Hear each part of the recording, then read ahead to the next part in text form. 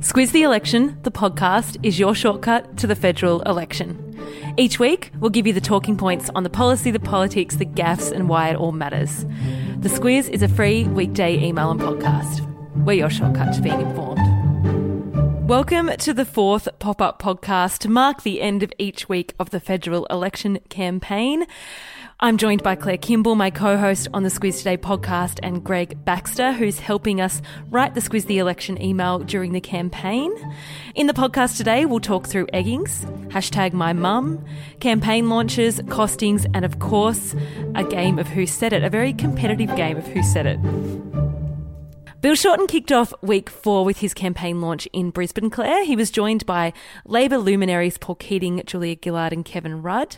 Was that a bit awkward? They put a lot of work into not making it awkward, and one of the key messages really to come out of that campaign launch was, look, see, Julia and Kevin, they're good, it's all good, we're unified, we're a team, we're working together.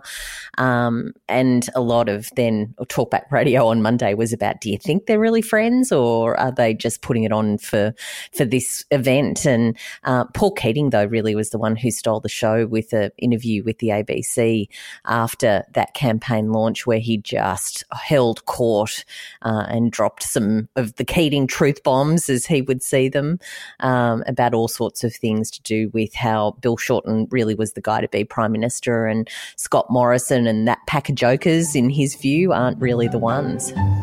The women in our leaders' lives also took a bit more of a step into the spotlight. Chloe Shorten introduced her husband at that campaign launch, and we've also seen Jenny Morrison out and about with ScoMo.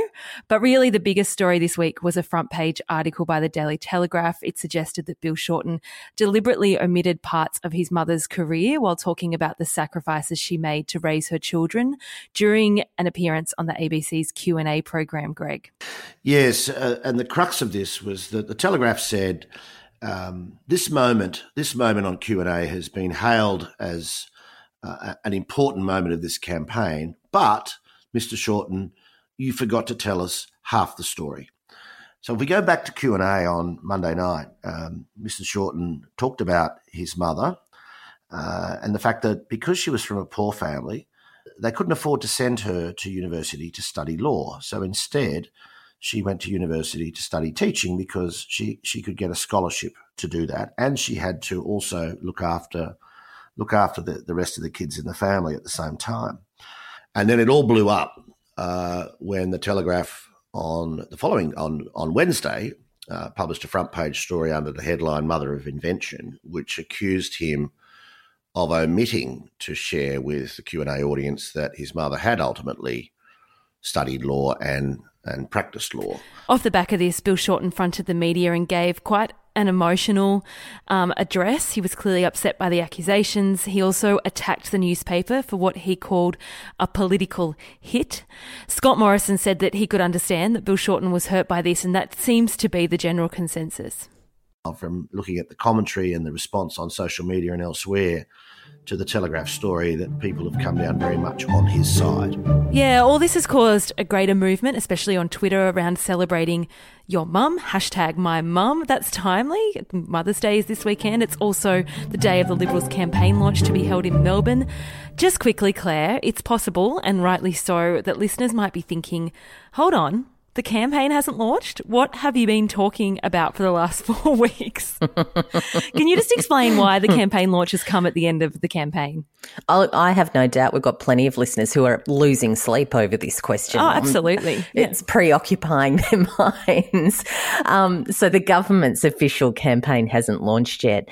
There's some conventions around this, and it all has to do with election campaign funding. So you and I and taxpayers of Australia have been footing the bill for the politicians and their staff, both Labor, Liberal, minor party, those who have an entitlement to it, paying for their travel allowance. So that's when they camp overnight and pay for their hotels and all of that. So once the Prime Minister launches his or her campaign, that funding stops. So it's quite notable that it will happen. The tap will be turned off 6 days out from the election day.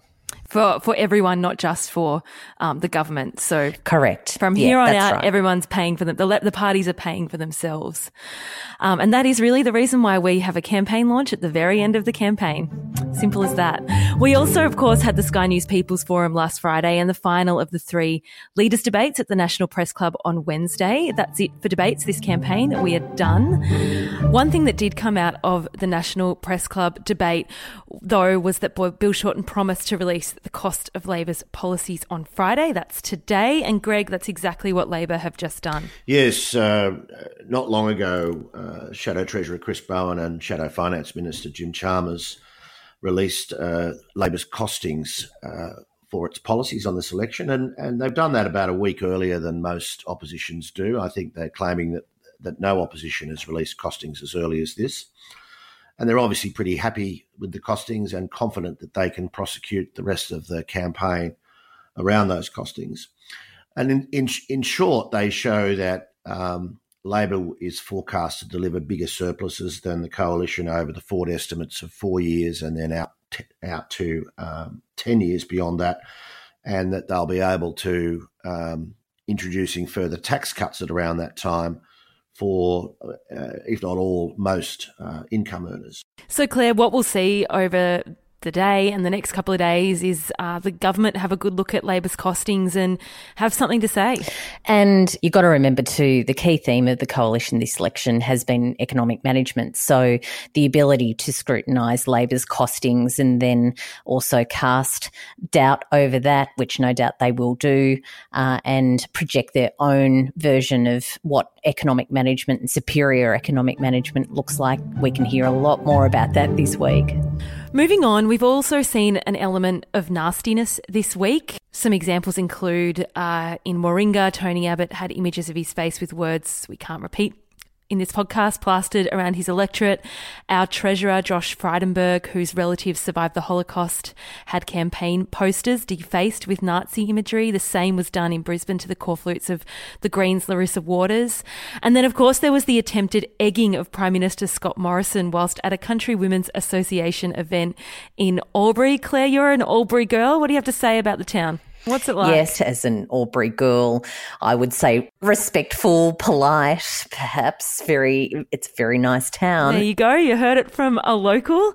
It is in the seat of Farrer, which is held by Susan Lee by a margin of 20%. Interesting to see Scott Morrison spend time in what might usually have been considered a very, very safe seat.